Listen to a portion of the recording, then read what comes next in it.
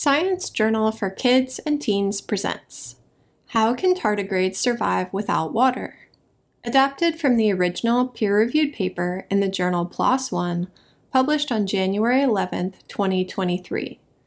Research conducted by Łukasz Kaczmarek, Milena Roszkowska, Hanna Kmita, and others from the Department of Animal Taxonomy and Ecology and the Department of Bioenergetics at the Institute of Molecular Biology and Biotechnology, both at Adam Mickiewicz University in Poland.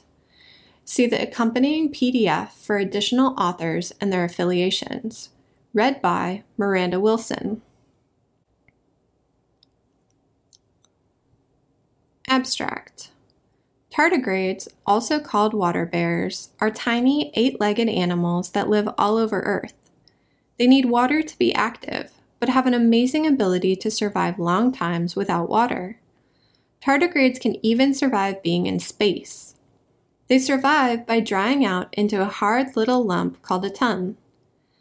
We wanted to know how different species of tardigrades handle drying out. We found that some tardigrade species recover from their ton stage faster than others.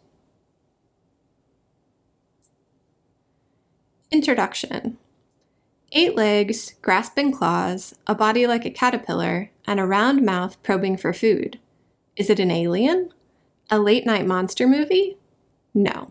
It's a tiny creature called a tardigrade, one of the most resilient animals on the planet. Tardigrades can be found almost everywhere on Earth, from the tropics to polar regions. They live in mosses, lichens, and roots of grasses, soil, or water sediments. The biggest tardigrades are only a little more than a millimeter long. Tardigrades are extremely tough.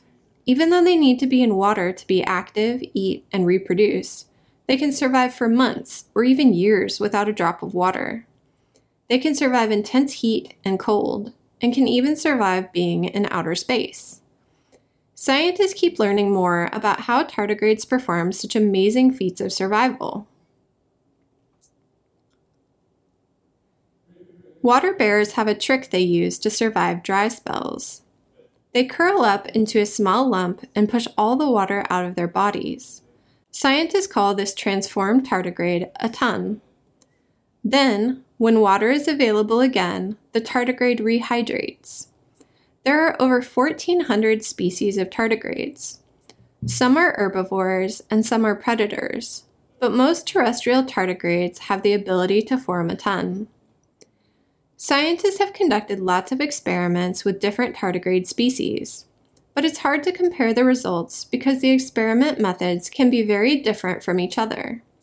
This is why we wanted to see how different species of tardigrades recover after being without water, using the same experimental conditions. Here are 2 photos of tardigrades under a microscope.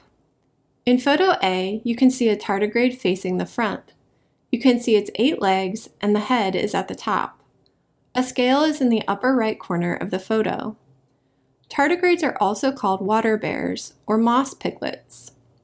In photo B, you can see an image of a ton. There is a scale in the lower right corner of the photo. Most terrestrial tardigrades can dry themselves out into a lump called a ton to survive dry periods. Methods.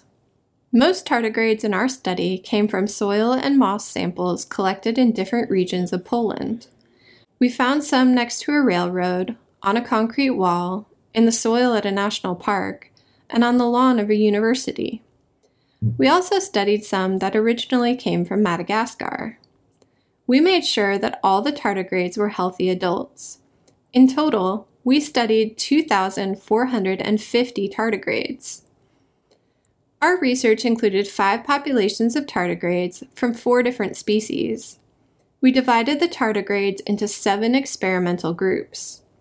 Each group included 70 specimens from each population. We put the tardigrades into petri dishes. Then we placed the dishes in a special box called an environmental chamber and let the dishes dry inside for 3 days. We let each experimental group stay dry for a different amount of time, ranging from 0 to 240 days. Next, we rehydrated the tardigrades by adding a small amount of water to the petri dishes.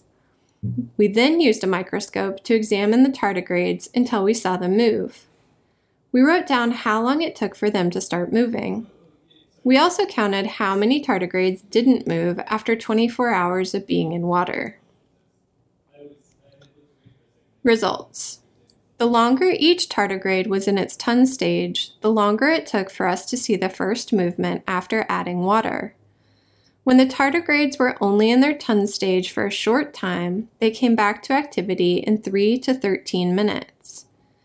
After 240 days without water, the first sign of movement took longer. The differences between species were larger too. The first movement for Macrobiotis pseudohufilandi happened after 33 minutes on average, while the urban population of Echinuscus testudo took 96 minutes. The groups that spent the longest time without water had the smallest number of tardigrades survive. For some species, we hardly saw any difference between the number of tardigrades that survived for a few days and the number that survived after 120 days. We saw larger differences among the species after 240 days. For that group, only 1% of the Pseudhexapodibius degenerans started moving again within the 24-hour observation period, compared to 43% of Paramacrobiotis experimentalis. In Figure 1, you can see the percent of each tardigrade population that survived for each experimental group. The vertical lines mark the number of days the group spent without water in the ton stage. For the species E. testudo, we looked at populations from 2 places. Group A are specimens collected from a national park, and Group B were collected in a city. On the y-axis of the graph, you can see the percent of tardigrades surviving, and on the x-axis, you can see the number of days they were without water. Data from each species is represented by a different color. Blue for population A of Echinuscus testudo, red for population B of the same species, green for Macrobiotis pseudohufilandi, orange for Paramacrobiotis experimentalis, and yellow for Pseudhexapodibius degenerans. Using the graph, if someone told you how many tardigrades in a group survived, could you tell them how long they had been in their ton stage? Why or why not?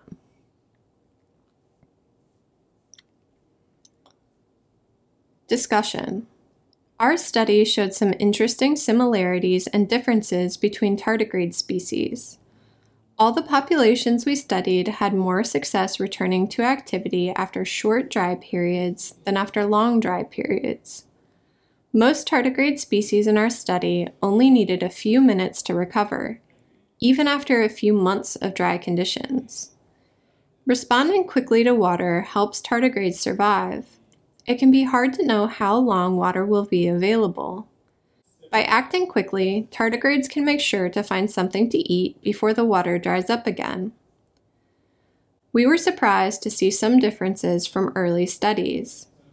In our study, E. testudo had a low survival rate compared to the other species, but earlier studies showed E. testudo reviving after being in their ton stage for many years.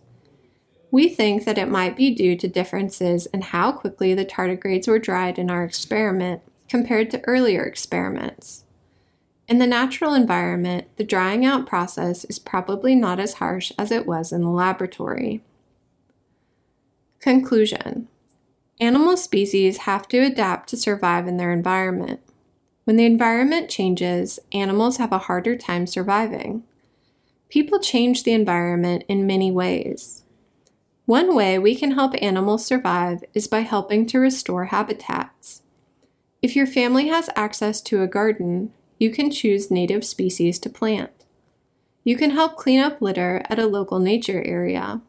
You can also help limit habitat destruction by being careful about how much water and electricity you use. Thank you for listening to this recording. Visit our website, sciencejournalforkids.org, for more free science teaching resources.